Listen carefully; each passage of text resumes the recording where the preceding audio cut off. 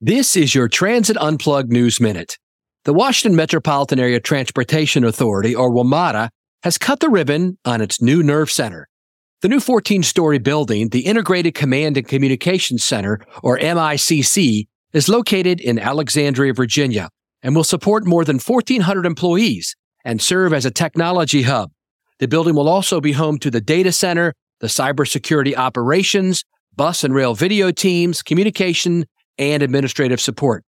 WMATA General Manager and CEO Randy Clark said the MICC is a world-class control center that brings our rail, bus, security, and maintenance operations together in one place for the first time.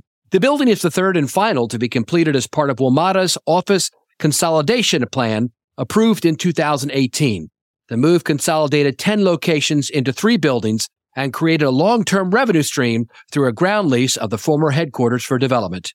I'm Paul Comfort.